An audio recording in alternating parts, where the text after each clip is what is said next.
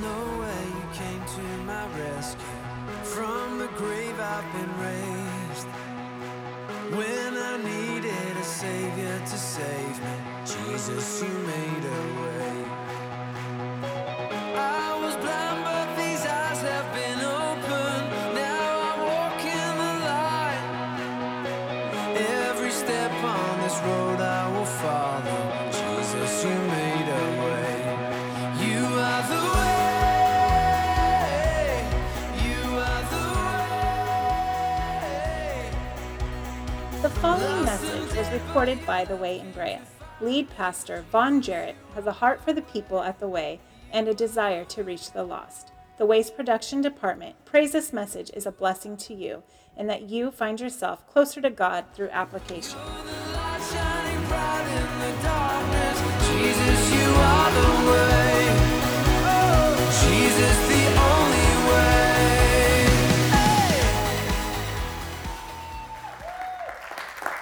Man, there's so much to be grateful for, so much to be thankful for as I'm sitting there listening as we go through offering and go through announcements and hear about all that God is doing in the church, whether it's life groups, whether it's financial peace, and some of our young adults being excited. I know these two young individuals and they're kind of their first jobs, and just like Gary said, starting early on some of those things, thinking about our youth hanging out, going out, thinking about just what's coming up ahead, our women being used to minister to others. It's just good to be a part of the church, amen? Amen. It's good to be a part of what God is doing and being able to be a witness. Sometimes it's hard, but we need to take a deep breath and open our eyes and say, okay, God, remind me of who you are, remind me of what you're doing, what you've already done. I was talking in my office with somebody this morning about why God sets up memorial stones, or tells us to set up memorial stones, to be able to look back and say, look at what you've done, Lord. Look at where you've brought us from. Look at who I used to be and who I am today. And we just believe that we'll look back on today and be able to say the same thing. Like, Lord, look at where we are now. Look at what you've done now. Look at who you've brought. Look at who you've changed. So God is just good. Amen? Amen. Amen. So this morning, the title of the message is Two Kingdoms. Say two. Two. Say kingdoms. Kingdoms. All right. So we're going to look at two kingdoms. Our focus is going to be on religiousness and comparing it to being a spirit-filled believer as part of a spirit-filled church. Right? There's two different kingdoms. What the world does when it's completely opposed to God is it attempts to accomplish a type of spiritual alchemy. An alchemist tries to mix things that are not precious and not valuable and create something that is precious, create something that is valuable. So an alchemist will take lead and try to turn it into gold. You add to it, you mix it, you heat it up, you cool it down, you try to do all these things to make it more valuable than it actually is. Those who deny God mix all types of thoughts together, with all types of feelings together, with all types of worldviews together, and they try to create a spirituality without God. Does that make sense? You see the alchemist? Here's how I think, here's how I feel, here's my view of the world and of people and of right and of wrong, and I'm going to try to make spirituality out of that without God. There's no value there, there's nothing precious there, but I want to create something that's valuable and something that's precious. Many of us know people like that in the world, and don't tell anybody, but many of us used to be people like that in the world. And we just thought we were so wise and so smart, and people should follow us, and we should tell people how to think and how to feel. Something I think a lot of us are familiar with. But that's the world. We're not going to be talking about the world today. We're going to be talking about religious folks and then spirit-filled church folks. So the religious person knows that God is real, so rather than trying to deny him, they have a tendency still, though, to do the exact same thing. Instead of saying there is no God and I'm going to create this whole thing, what they say is, oh no, there's definitely a God, but I'm still going to go with my own thoughts, my own views, my own worldview, my own feelings when I create my spirituality. But I'm going to sprinkle some gold flakes into the mix. Think about that for a second, right?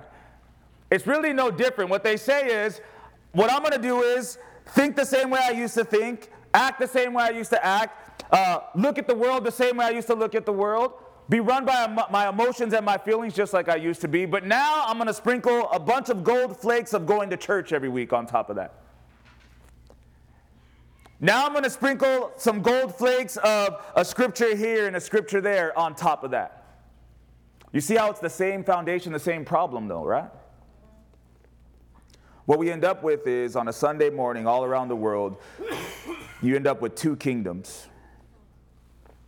This morning, hopefully we can shed some light on the differences so that we can determine which kingdom are we a part of. Which king are we actually serving? Are we serving the true king and the true kingdom, or are we sprinkling gold flakes on our own kingdoms? I had a picture this morning of us building our own kingdoms from the rubble of God's kingdom. We come to church, and many of us, not just here, not just in this church, I'm talking about God's church worldwide.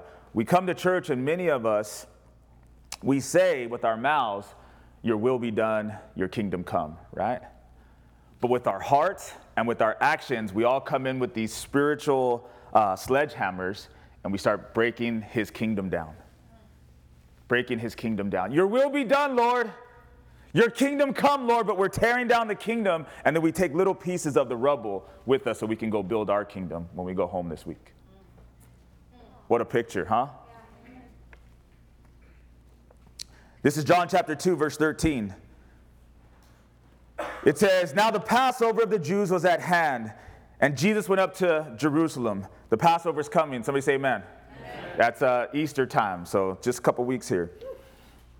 And he found in the temple those who sold oxen and sheep and doves, and the money changers doing business. When he made a whip of cords, he drove them all out of the temple with the sheep and the oxen, and poured out the changers' money, and overturned the tables. And he said to those who sold doves, take these things away.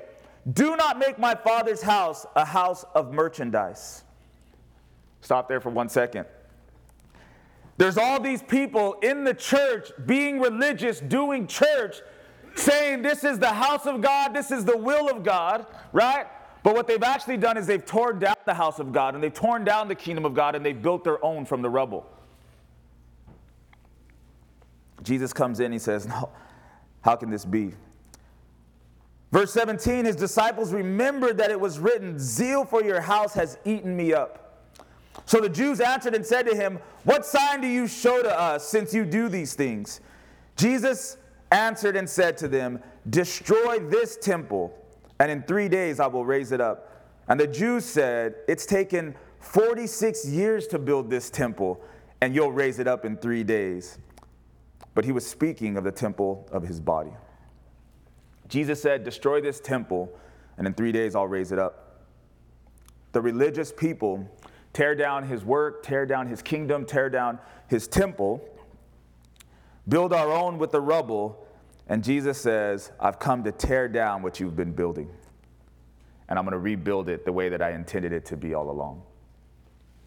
Imagine Jesus comes into the church, and he sees all these religious people like he did on this particular day at the Passover time, just like Passover's coming for us.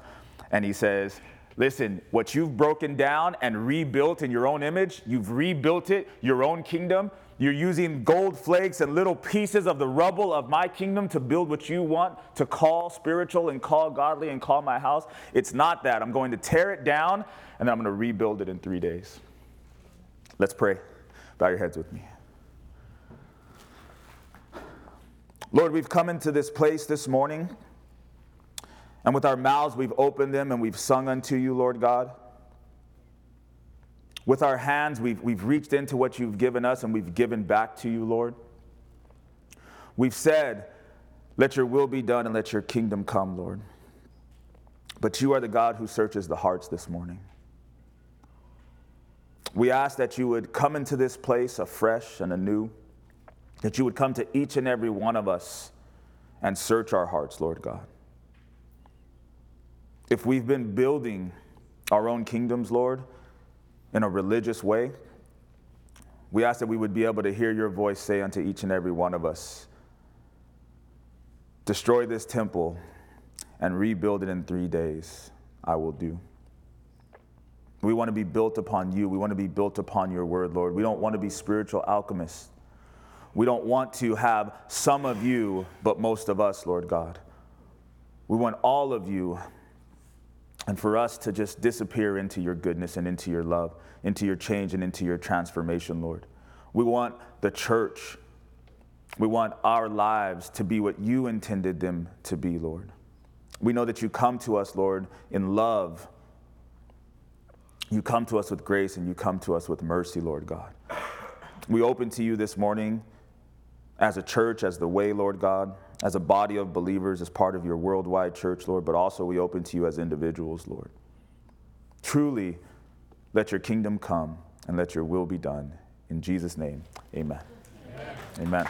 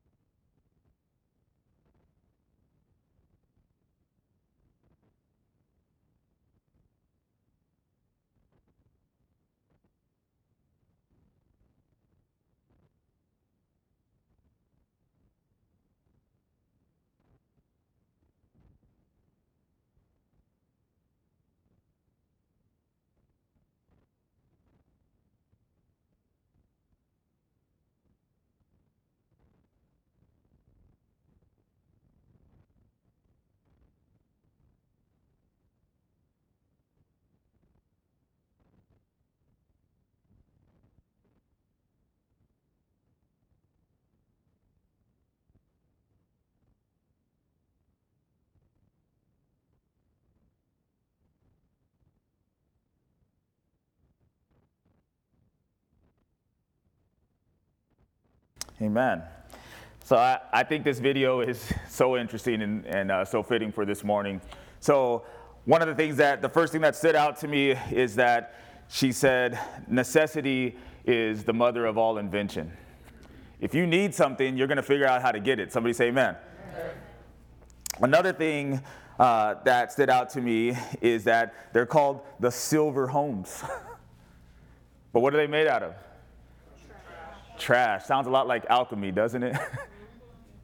So here's the issue. Initially, it doesn't seem like much. What a great idea. We're going to take the trash. We're going to help the environment. We're going to build houses for people that don't have houses, that lost them in disasters and dramatic circumstances. We're going to be able to provide for the poor. All that is amazing. But when you apply that same principle, which most people do to our spirituality, then we have a problem. Because a necessity is the mother of all invention, right?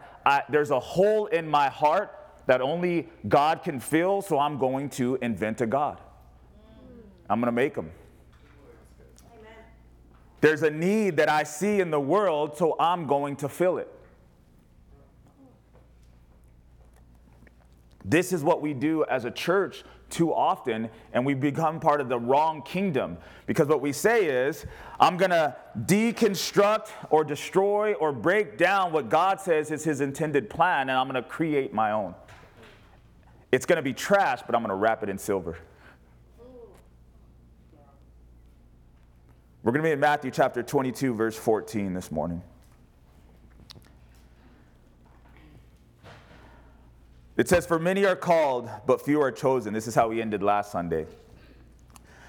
Then the Pharisees, before I even read this to you, last Sunday, remember we talked about the wedding feast, right? And who was invited and who didn't show up. And then we went out to the highways and byways and got all of you guys. And me too. And we got called and we got invited. And we're sitting there. And hopefully this Wednesday night in your life groups, we talked about why it is that we have the proper wedding garments on. And we're allowed to be there. We're called to be there. Just after that, it picks up.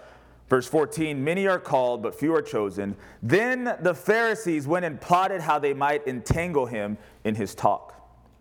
They sent to him their disciples with the Herodians, saying, 'Teacher, we know that you are true, and you teach the way of God in truth, nor do you care about anyone, for you do not regard the person of men. Tell us, therefore, what do you think? Is it lawful to pay taxes to Caesar or not?' But Jesus perceived their wickedness and said, 'Why do you test me, you hypocrites? Show me the tax money.' So they brought him a denarius, and he said to them, 'Whose image and inscription is this?' They said to him, 'Caesar's.' And he said to them, 'Render therefore to Caesar the things that are Caesar's, and to God the things that are God's.'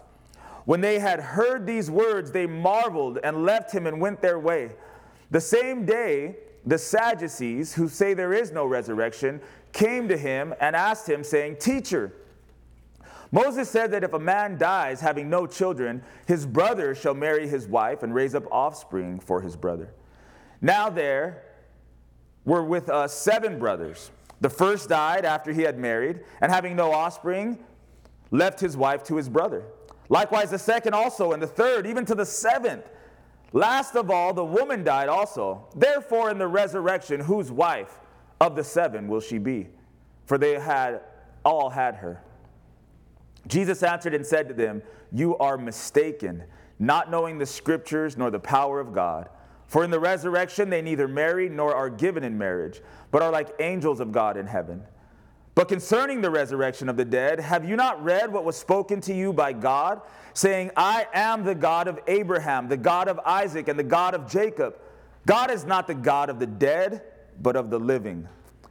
And when the multitudes heard this, they were astonished at his teaching. But when the Pharisees heard that he had silenced the Sadducees, they gathered together. Then one of them, a lawyer, asked him a question, testing him and saying, 'Teacher, which is the great commandment in the law?' Jesus said to him, 'You shall love the Lord your God with all your heart, with all your soul, and with all your mind. This is the first and great commandment. And the second is like it. You shall love your neighbor as yourself. On these 2 commandments hang all the law and the prophets.'" Stop there, verse 40. Amen? Amen. Don't we love when Jesus teaches? Yes. Point number 1 this morning, building on a broken foundation. Building on a broken foundation. Verse 16 and 17, they come to Jesus and they say, "We know that you are true. We know that you teach the way of God in truth. Nor do you care about anyone, for you do not regard the person of men. So tell us therefore." Think about this for a second. They come to Jesus and they say, here's what we know. Now tell us, therefore. Here's our foundation. Here's what we've already built. Here's our worldview. Here's our way of thinking. Now that you see what we've already built, tell us, therefore, something more than what we already know. What do they really know? What do you really know this morning? They said, we know that you are true. That's true. Somebody say amen. Amen. They said, we know that you teach the word of God in truth. That's true. Somebody say amen. Amen. But then they said, you don't care about anyone and you don't regard the person of men. So what we want you to do is, we're going to tell you what we know, which is half true and half lie. And then we want to say, therefore, because of this and from this, now we want you to help us build on top of this foundation.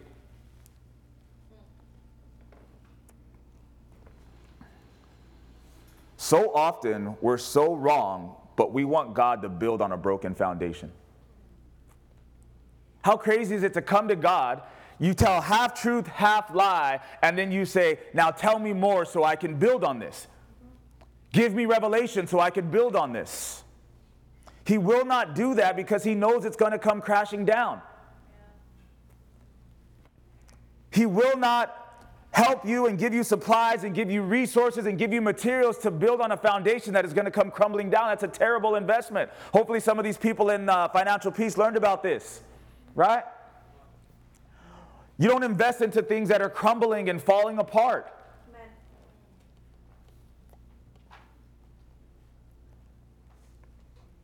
If a company is about to go under, why would you invest into that company? Why would you go work for that company?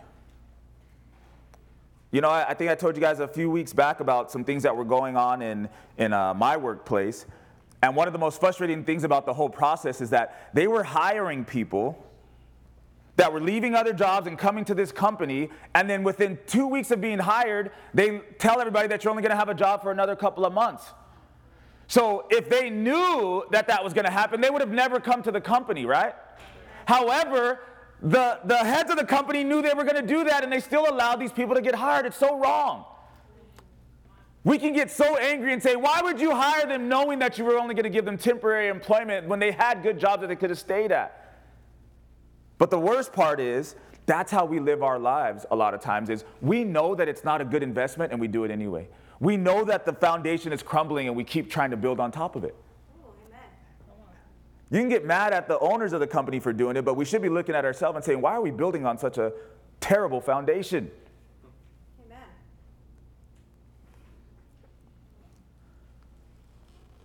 1 Corinthians 5:6 says, your glorying is not good.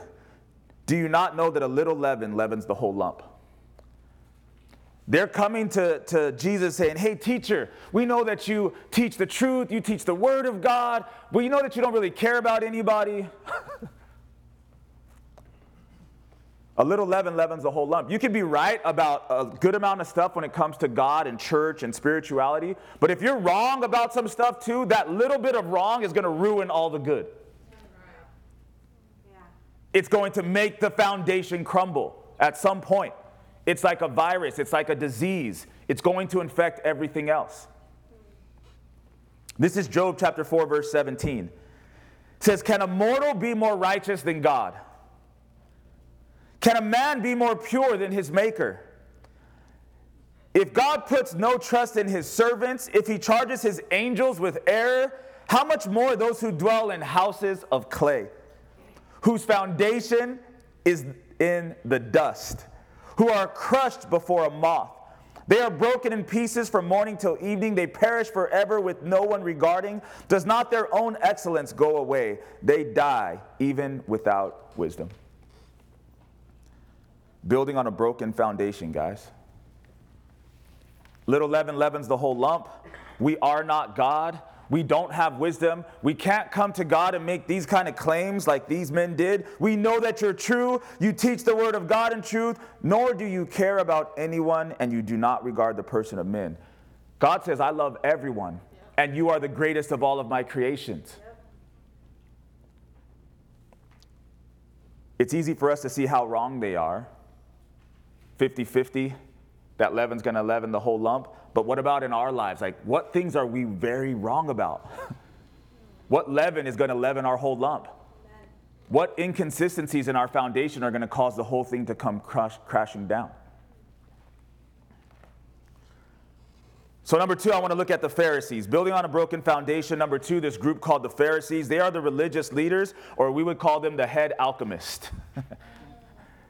So there's always a problem if you have blind leaders, right? There's a problem if you have leaders who are trying to create something without God, because then you have followers who will try to create something without God. Amen. The Pharisees are the religious rulers. They are the leaders. They are the priests. They are the pastors. They are the teachers. They are the ministry leaders.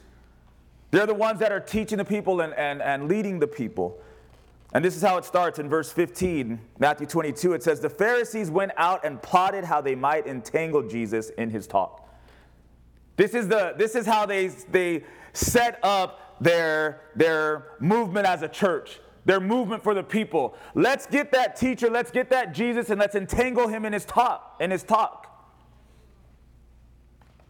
Verse 16, they sent to him their disciples with the Herodians, saying, Teacher, we know that you are true and teach the way of God in truth, nor do you care about anyone, for you do not regard the person of men. Tell us, therefore, what do you think?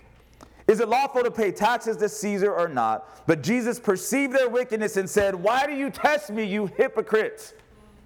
First thing I want to say about the Pharisees, and these are supposed to be leaders, they send their disciples to Jesus to ask him this question, right? When we see Jesus coming onto the scene and he walks to where John the Baptist is, John says, behold the Lamb of God. That's the one I can't tie his sandal straps. That's the one you should be following. He tells his disciples at that time, get away from me and go follow Jesus. This is the one we've been waiting for. But Jesus has been on the scene teaching and preaching and leading and healing for 3 years at this point, and the Pharisees still have their own disciples. Are you being discipled unto Christ, or are you being discipled unto man? Are you being discipled at all? Jesus says to them, why do you test me, you hypocrites? Romans chapter 2 verse 1 tells us a little bit about hypocrites. It says, you are inexcusable, O man, whoever you are, who judge, for in whatever you judge another, you condemn yourself. For you who judge practice the same things. What it means to be a hypocrite is somebody that looks out at others and says, I'm going to judge you for what you're doing, but in secret they are doing the same thing. That makes you hypocritical. If you are going to judge and hold people accountable for doing something and living in a particular way, and you're doing the exact same thing, but maybe it's in secret, not out in the open, you're a hypocrite. If you're going to tell people to read and you don't read, you're a hypocrite. If you're going to tell people to pray and you don't pray, you're a hypocrite. If you're going to tell people to help and you don't help others, you're a hypocrite. If you're going to tell people to love and you don't love others, you're a hypocrite. The Pharisees and the Herodians that it talks about in our scripture this morning, they hated the Roman rulers. Think back to the Bible times and when Jesus is on the scene, the Israelites are subjugated underneath Roman rule. They have this authority over them. They get taxed by them. All these things are taking place. The Pharisees and the Herodians, they hate these Romans. They hate the rule. They hate the fact that they're not free. Right? They want to rule themselves. The Pharisees represent the church. So who do you think they want to rule Israel? The church. They want them to be a theocracy where God rules, God reigns. They have their own independence, and it's led by the leaders of the church, by the high priest, by the Levites, so on and so forth. The Herodians are a sect of people who love King Herod. He's the ruler that's set in place over Israel by the Romans, right? The Romans say, hey, look, we are going to govern everything, but we don't really need to be intimately involved with you. We have different cultures. We're going to set up a king. His name is King Herod, and he's going to rule over you guys and report to us. The Herodians want the Romans to disappear and King Herod to rule and reign over Israel. But look at what they're trying to do here. They're hypocrites because they don't like Rome. They don't like the Roman rule. They don't want to pay taxes. But what they try to do is get Jesus to say that they shouldn't pay taxes to Rome so they can accuse him and judge him and have him crucified. Can you see what's happening here? Somebody say amen? Amen. They come to him with this question, should we pay taxes? And Jesus says, you hypocrites. This is Luke chapter 23, verse 1. It says, the whole multitude of them arose and led Jesus to Pilate. And they began to accuse him, saying, we found this fellow perverting the nation and forbidding us to pay taxes to Caesar, saying that he himself is Christ, a king. We'll get here when we get to Easter and Good Friday and some of the stuff that's coming up, but look at what's happening. This is Matthew 22 we're talking about this morning, where Jesus says, you guys are hypocrites, talking to me about taxes, and in just a little while they're going to accuse him to Rome, saying, this guy is the one out here telling us that we shouldn't pay taxes to Caesar. They're hypocrites. The crazy thing is that they're judging him and accusing him for doing what they actually are doing in secret. And he hasn't actually done it. It'd be one thing if he's just saying, you're a hypocrite because you're judging me for doing something that you're doing in secret, and we're both guilty. But they're hypocrites for judging him for something that he's not doing, but they are doing. A false accusation is actually what gets Jesus crucified.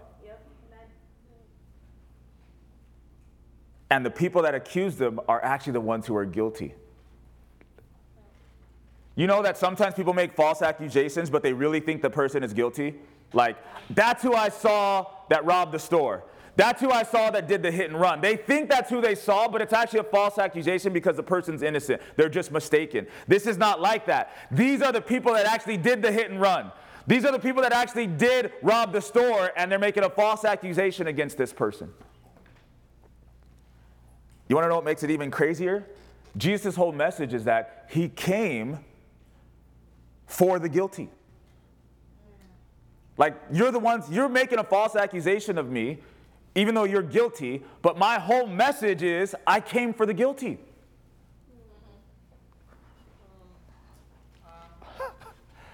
So let's listen to what Jesus' answer is to their question after he calls them hypocrites. He still has an answer. Verse 18. He perceived their wickedness, and he said, why do you test me, you hypocrites? Show me the tax money. So they brought him a denarius, and he said to them, whose image and inscription is this? They said to him, Caesar's. And he said to them, render therefore to Caesar the things that are Caesar's, and to God the things that are God's. I want to say something real quick because it's just burning inside of me. As I was listening to Carmelo testify about tithe and offering, and I was listening to the people talk about financial peace, and now we're looking at Caesar and these taxes. You know, so many people struggle with giving God 10% of what they get. You know that you give the government 30% of what you get? They tax you just like Caesar is taxing the Israelites. I don't never hear anybody say, I refuse to pay taxes to Uncle Sam. It's my money and it doesn't belong to him. 30% of what I've earned is going to be given to him. No, you give it to him without even saying anything about it. And then you complain because God is asking for too much. It's ridiculous.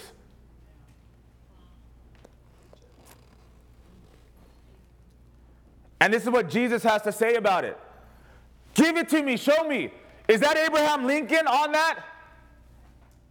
Who's on your money? Well, then give it to him. Give him 30% so you have roads to drive on. Give him 30% so you have a military to protect you. Give him 30% so you have lights in your neighborhood. Give them 30% so you have police to police the neighborhood and take care of you and make sure it's safe. It's their money. They created it. It's their nation. Go ahead. Give it to them. Whose inscription is on it? Caesar's. Then render to Caesar what belongs to Caesar. He created it. He put a picture of himself on that coin. It should be returned to him. But all the way back in Genesis, chapter 1, somebody say the beginning.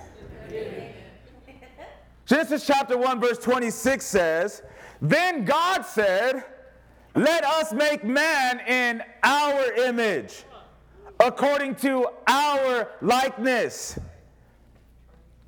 Caesar made coins and he put his image on it, and then it should be returned to him. God says, I made you. I put my image on you, and you should be returned to me.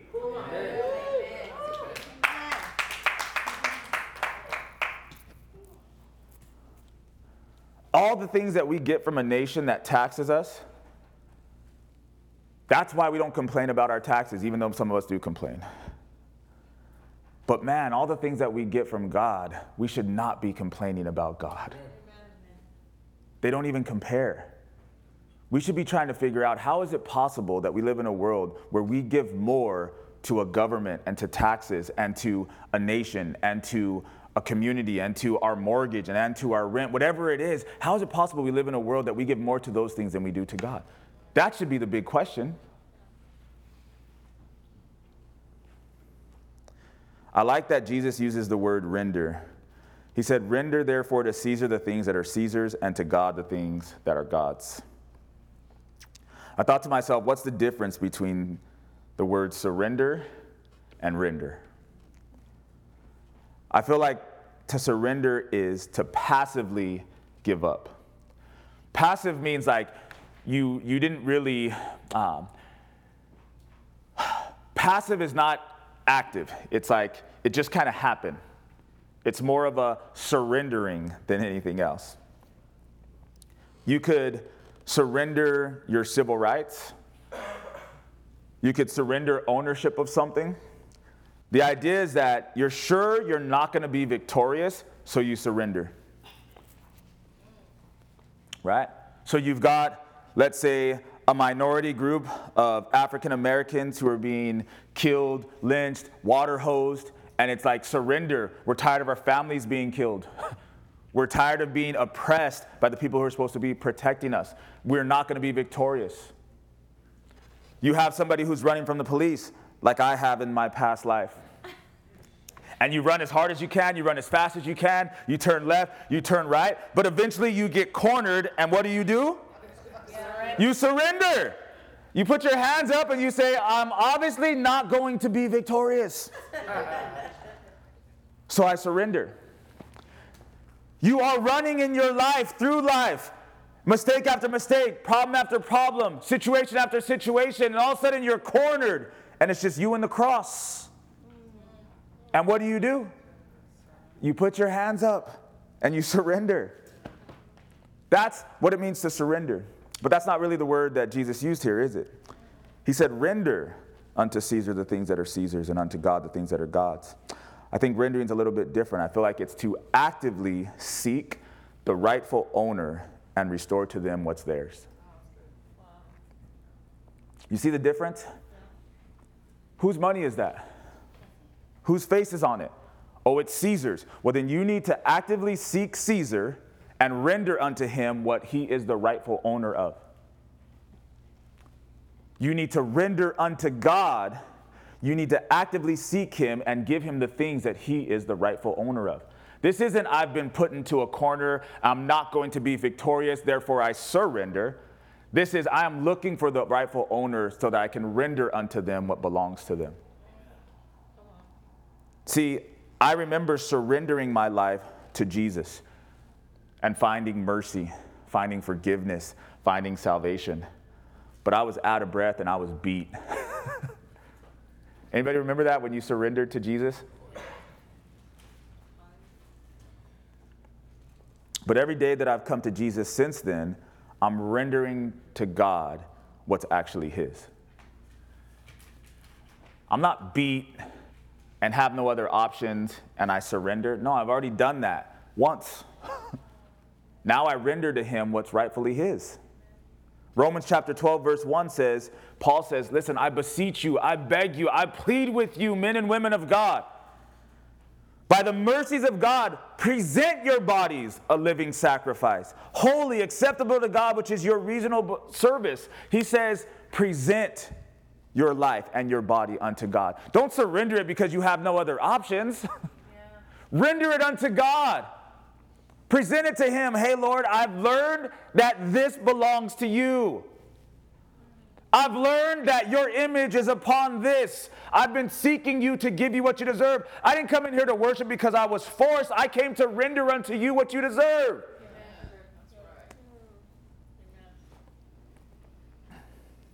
The Pharisees, the spiritual alchemists, the religious leaders, and this is what they're talking about and how they're dealing with God. Next group, number 3, is the Sadducees. They say it ain't fair, you see, but it is sad, you see. The Pharisees and Sadducees. So number 3, the Sadducees. First, building on a broken foundation. Number 2, the Pharisees. And number 3, the Sadducees. The Sadducees are politically driven religious people. Very intelligent, but they've got one foot in the church and the other in high society. You know, many of us at some point maybe had one foot in the church and one foot in the world, so we can recognize that. But this is a different level of that. This is one foot in the church, but at the top of the church, you're talking popes and cardinals. And one foot in high society, you're talking highest levels of government, highest levels of wealth, highest levels of resources. That's what the Sadducees would have been in this time, where they would have had sway and influence over the church and what they were doing, but also sway and influence with the Herodians, with King Herod, and with the Romans. That's the group that we're talking about here, these Sadducees. It says in verse 23 of Matthew 22 this morning, it says, the same day, the Sadducees, who say there's no resurrection, came to Jesus and asked him, saying, Teacher, stop there, beginning of verse 24. The Sadducees' worldview is one without a resurrection. So the question that they're asking is built on a broken foundation as well, isn't it? Yes. Even though they seem to want the teacher to teach them something, right? The first group comes and they say, listen, we know you come from God. We know that you're a good teacher. You teach godly stuff, but you don't really care about people. Broken foundation. The Sadducees come on the same day, a different group of people, and they say, listen, there's no resurrection, but we want you to teach us something. Broken foundation. Jesus is not going to build on either of those. John 11:25, Jesus says to the sisters of Lazarus, Mary and Martha, he says, I am the resurrection and the life. He who believes in me, though he may die, he shall live. So you guys tell me this morning. Jesus says, I am the resurrection. So what can the resurrection teach a group of people who don't believe in the resurrection? He can teach them nothing of value. The Sadducees come to him and they say, we do not believe in the resurrection, but we want you to teach us something. And then Jesus says, I am the resurrection. I can't teach you anything of value. If somebody says, I don't believe in marriage, I don't believe in commitment, I don't believe in faithfulness, I don't believe in long-term commitment and faithfulness, but I want you to teach me about relationships. There ain't nothing I could teach you. There ain't nothing I could say to you. I don't want to have a conversation with you about how to talk nice. I don't want to have a conversation about how to apologize. I want to talk about covenant and commitment and love. And if you have a different foundation, we don't have anything that we can really talk about. This is how the Pharisees come to him, the spiritual alchemists, and this is how the Sadducees come to him. We don't believe in resurrection, which means we don't believe you are who you say you are, yet we want to call you teacher and have you give us something. Now, what we want to do is we want to build houses out of trash and call it silver. Amen. What they want to do is discredit Jesus so they can live out the worldview that they want to live out. Yeah, that's right. Amen. They want God, but they say, we want a God that is only concerned with this life and not the next. You know why we want a God who's only concerned with this life and not the next? Because in our worldview, as Sadducees, we get to say we are at the top of the church and the top of society because this God, in this life, the only life that matters, has chosen us to be blessed and chosen everybody else to suffer. See how easy it is to create your own kingdom? Think about that and look at the question that they actually ask him. Same day, Sadducees, who say there is no resurrection, came to Jesus and asking him, saying, Teacher, Moses said that if a man dies having no children, his brother shall marry his wife and raise up offspring for his brother. Now there were with us 7 brothers. The first died after he had married, and having no offspring, left his wife to his brother. Likewise the second also, and the third even to the 7th. Last of all, the woman died also. Therefore in the resurrection, whose wife of the 7 will she be? For they all had her. You got to picture what's happening here. This group of Sadducees They're like laughing as they're talking to Jesus. Hey, teacher. Hey, this guy believes in the resurrection. Watch this. Hey, teacher, we have a question for you. We know this guy, and he got married. He loved his wife. And you know, Moses in the law, he says that if he passes away, somebody's got to take care of his wife. You know, can't leave the widows or the orphans, the whole religious thing. So I got a question for you, teacher. Let's say that he dies, and then his brother gets with her.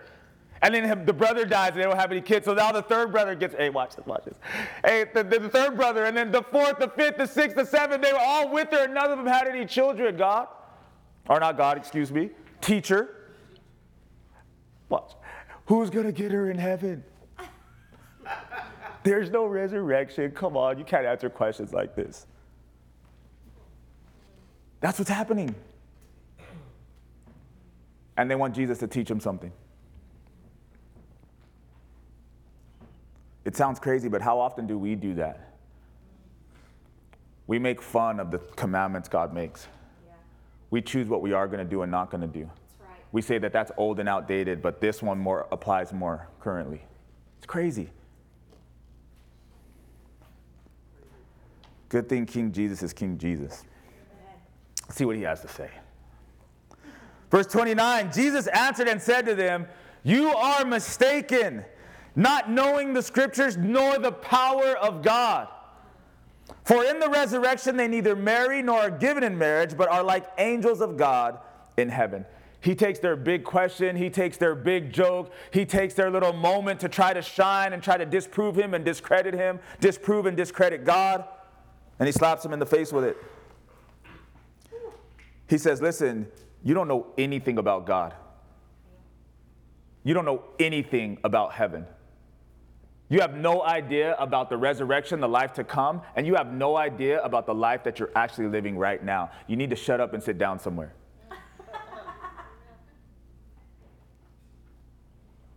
That's in a different translation. But in Hosea chapter 4, verse 6, God says this, "My people are destroyed for lack of knowledge." They think they know so much and they don't know anything. They come to Jesus because they're at the top of the church and they're at the top of society. They think they know so much. They come to Jesus, who's God, who knows everything. And they say, let me tell you a little story about a man who had a wife and his brothers and so on and so forth. So easy for us to discredit and disprove this whole resurrection thing. God says, man, my people are destroyed for lack of knowledge. He's like, you guys are my people. I chose you. The reason I have to go out and invite all these highways and byway Gentiles is because you guys act like this. You're spiritual alchemists. You're 1 foot in the church, 1 foot in high society. You don't understand my word. You don't understand me. And I'm going to call some people who will. Amen. Number 1, building on a broken foundation. Number 2, the Pharisees. Number 3, the Sadducees. Number 4, breaking down a broken foundation. Breaking down a broken foundation. He continues this conversation with the Sadducees in verse 31, Pharisees and Sadducees. He says, "But concerning the resurrection of the dead," right? Think about this. He answered their question. He dealt with their whole resurrection in the sense of this woman who was married to these multiple brothers. But he says, hey, but concerning the resurrection of the dead, have you not read? Somebody say read. Read. Somebody say read. Read. Somebody say keep reading. Keep reading. Jesus says, you want to know about the resurrection of the dead? Have you not read what was spoken to you by God? I wrote it to you. God wrote it to you. That first page on here that says this Bible belongs to. Wouldn't it be amazing if you went to the store and it already had your name in it? That's what Jesus is saying here to them. Have you not read what was spoken to you by God? Saying, I am the God of Abraham, the God of Isaac, and the God of Jacob. God is not the God of the dead, but of the living. And when the multitudes heard this, they were astonished at his teaching. Jesus says, I don't know what your misunderstanding, because of this foundation you've built where there's no resurrection, where you have that leaven that's leavening your whole lump. He says, you must have left this portion out, actually reading the Word of God. And in the Word of God, he says, I am the God of Abraham, Isaac, and Jacob. Yes, you may think that they are dead because they passed away and they were buried, but they are alive because God is the God of the living, not the God of the dead. Amen.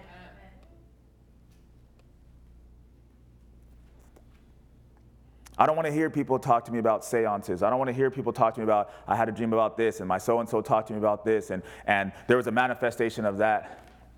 No, you've created your own little alchemy, right? You have your own worldview, your own idea of spirituality, and you put this rock here and this rock there, and you look at this star here and you look at that star there. Your spiritual alchemy, you can deal with that. What I want is the Word of God, where he tells me, yes, they are alive, and they are in heaven with the Father, and you will see them again.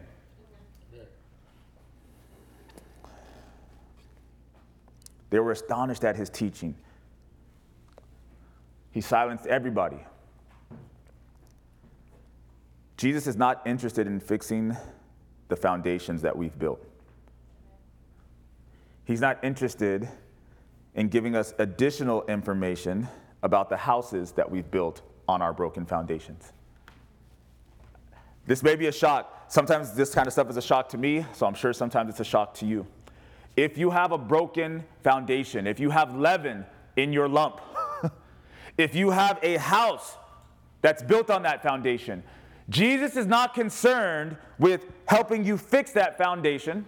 He's not concerned with adding another story to your house, remodeling it, making it more beautiful, making it nicer. What he wants to do is destroy that whole broken foundation and tear down that whole house. He's interested in breaking down a broken foundation. It's already broken. He gave us what he wanted.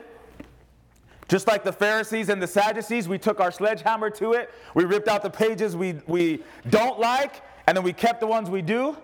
We crossed out the scriptures we don't like and highlighted the ones that we do. And we built a new word, and we built a new kingdom. And he's not interested in coming and saying, okay, if this is what you want to use, let me help you use that well. No, he says, I'm going to just go ahead and destroy all that, and I'm going to rebuild it in 3 days. Back to the way that I intended it. And then, if you want to build on that foundation, man, I got supplies for you, I got tools for you, I got materials for you, I'll even come help you build. You know how people always want to give you advice on what you should do, but they don't want to help you build? Jesus is not like that. If he's not helping you build, it's only because he doesn't like your foundation and your blueprints. If you use his foundation and his blueprints, he'll show up early. When you wake up, he'll have his hard hat on already.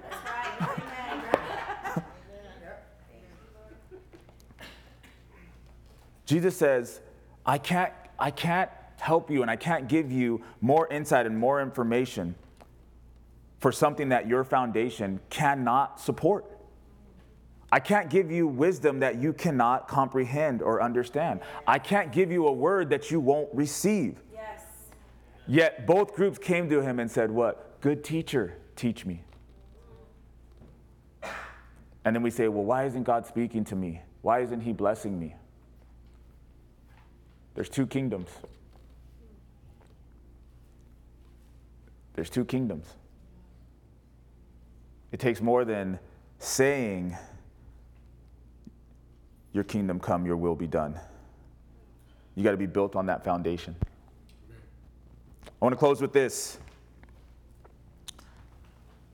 Number one was building on a broken foundation. Number two, the Pharisees. Number three, the Sadducees. Number four, breaking down a broken foundation. And finally, number five, a vision of the church. Not church, a vision of the church. People say, do you go to church? People don't say, are you the church? So number five, a vision of the church. Verse 34. When the Pharisees heard that he had silenced the Sadducees, they gathered together. They said, look, man, he silenced us and he silenced the Sadducees. Let's get together. Maybe our forces combined can create something that can stop this man. Verse 35, then one of them, A lawyer asked Jesus a question, testing him and saying, "Teacher, which is the great commandment in the law?" Jesus said to him, I don't even want to get into it. Hold on. So they come to him with the worldly stuff first, right? Hey, should we pay taxes? How much should we give to Caesar? Does it belong to God? Does it belong to him? That doesn't work. So then they get spiritual. And they say, this whole resurrection idea, who does she belong to? The first brother or the seventh brother or one in between? Talk to us about deep spiritual things.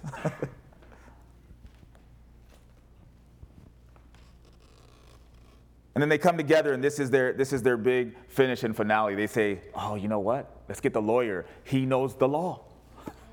He knows how many they are. He knows about our systems and our ritual cleansing and all the things that we do to make us right with God. This is how we'll get him. Because this Jesus, I heard that he's walking around with his disciples, and they're taking grain and eating it when they shouldn't be eating it. They haven't even washed their hands.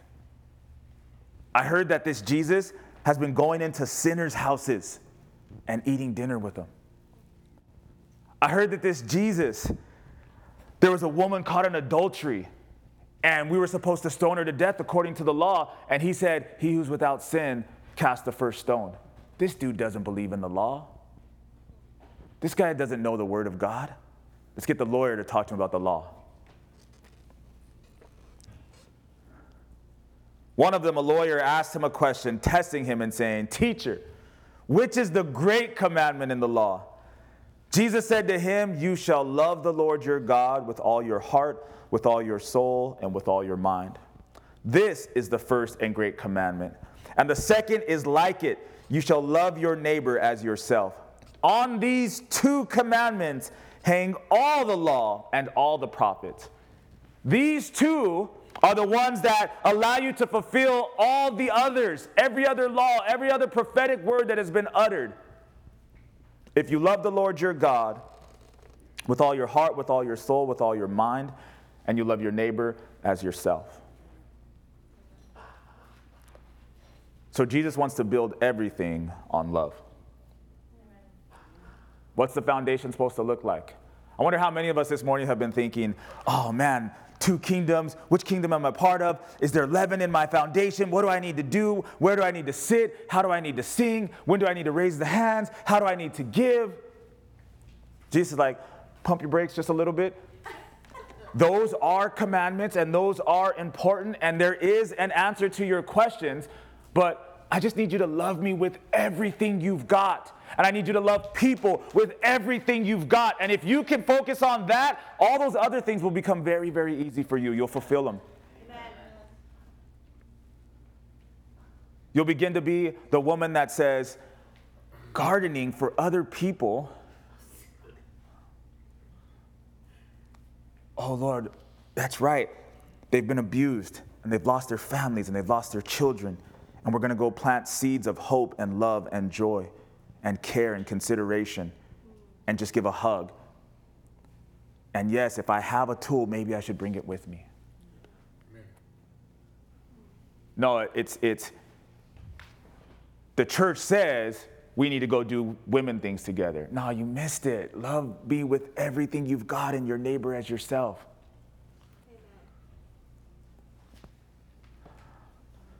Gary says, I want to retire. These kids are driving me crazy.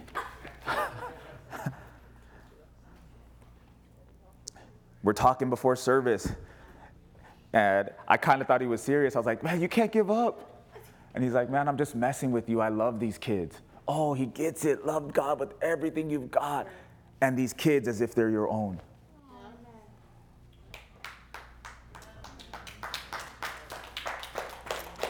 So Jesus has a vision for the church, not church. We don't have a vision where everybody tithes because they've been beaten into submission. We don't have a vision for a church where everybody reads because if they don't, we smack them in the head with the Bible when they come in.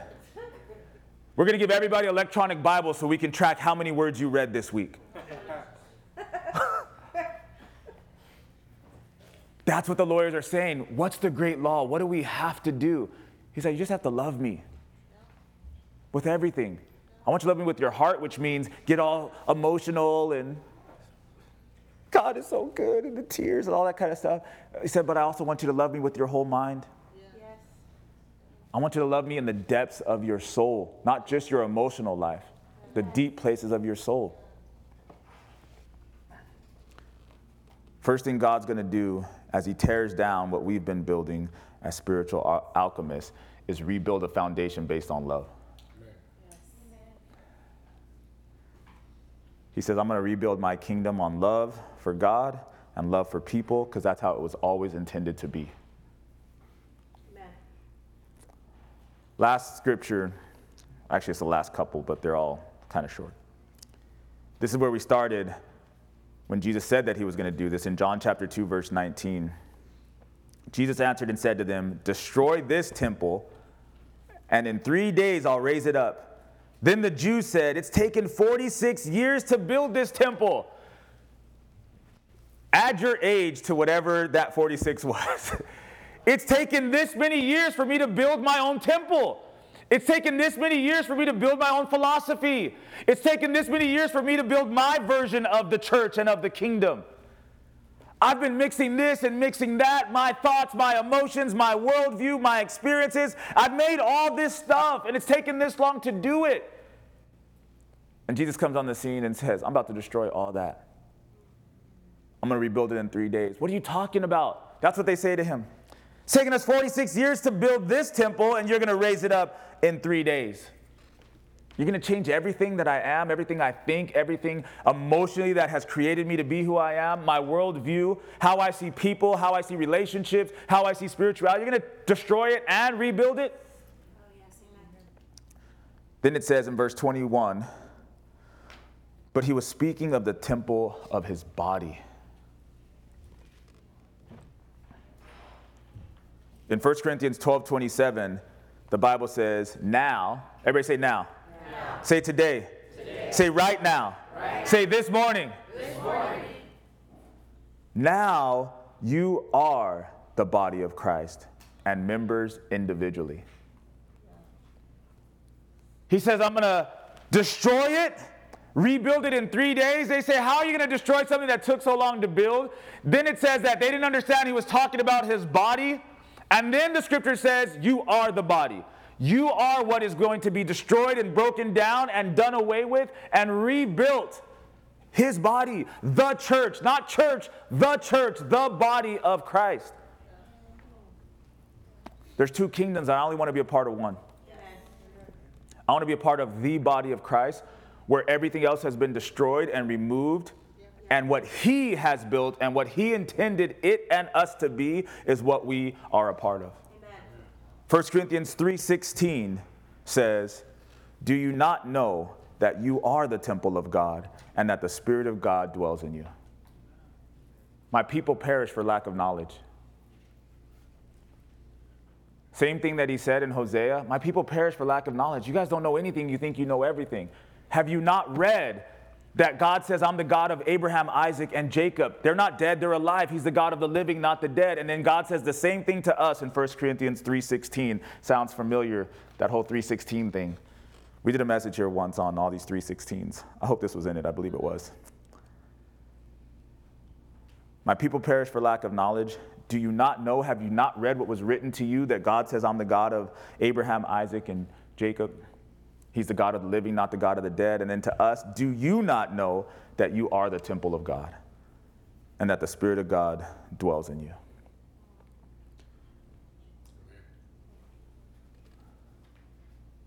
I only want to be a part of one kingdom. We don't want to be spiritual alchemists as pastors and elders and leaders here in this church. We don't want to disciple people unto us or unto a broken, leavened foundation. We want to disciple people unto Christ. Amen. We don't want you to build on broken and damaged foundations. We want you to allow them to be destroyed and rebuilt by the will of God. Yes. And it's possible because we're the body of Christ. Amen. His Spirit lives in us. Amen? Amen. Amen. Let's give the Lord a hand. Let's stand. Worship team, if you could come.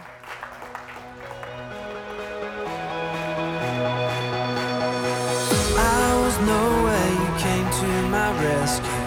From the grave I've been raised. When I needed a savior to save me, Jesus, you made a way. I was blind, but these eyes have been opened. Now I walk in the light. Every step on this road I will follow. Jesus, you made a way. You are the way. You are the way. Thank you for listening. The Way would love you to visit our church at 451 West Lambert Road, Suite 204 in the city of Brea. Our service times are Sunday mornings at 10 a.m. and Wednesday nights at 7 p.m. For more information, please visit our website at www.thewaybrea.com, or you can download our church app by visiting your app store and searching The Way Brea. Be blessed.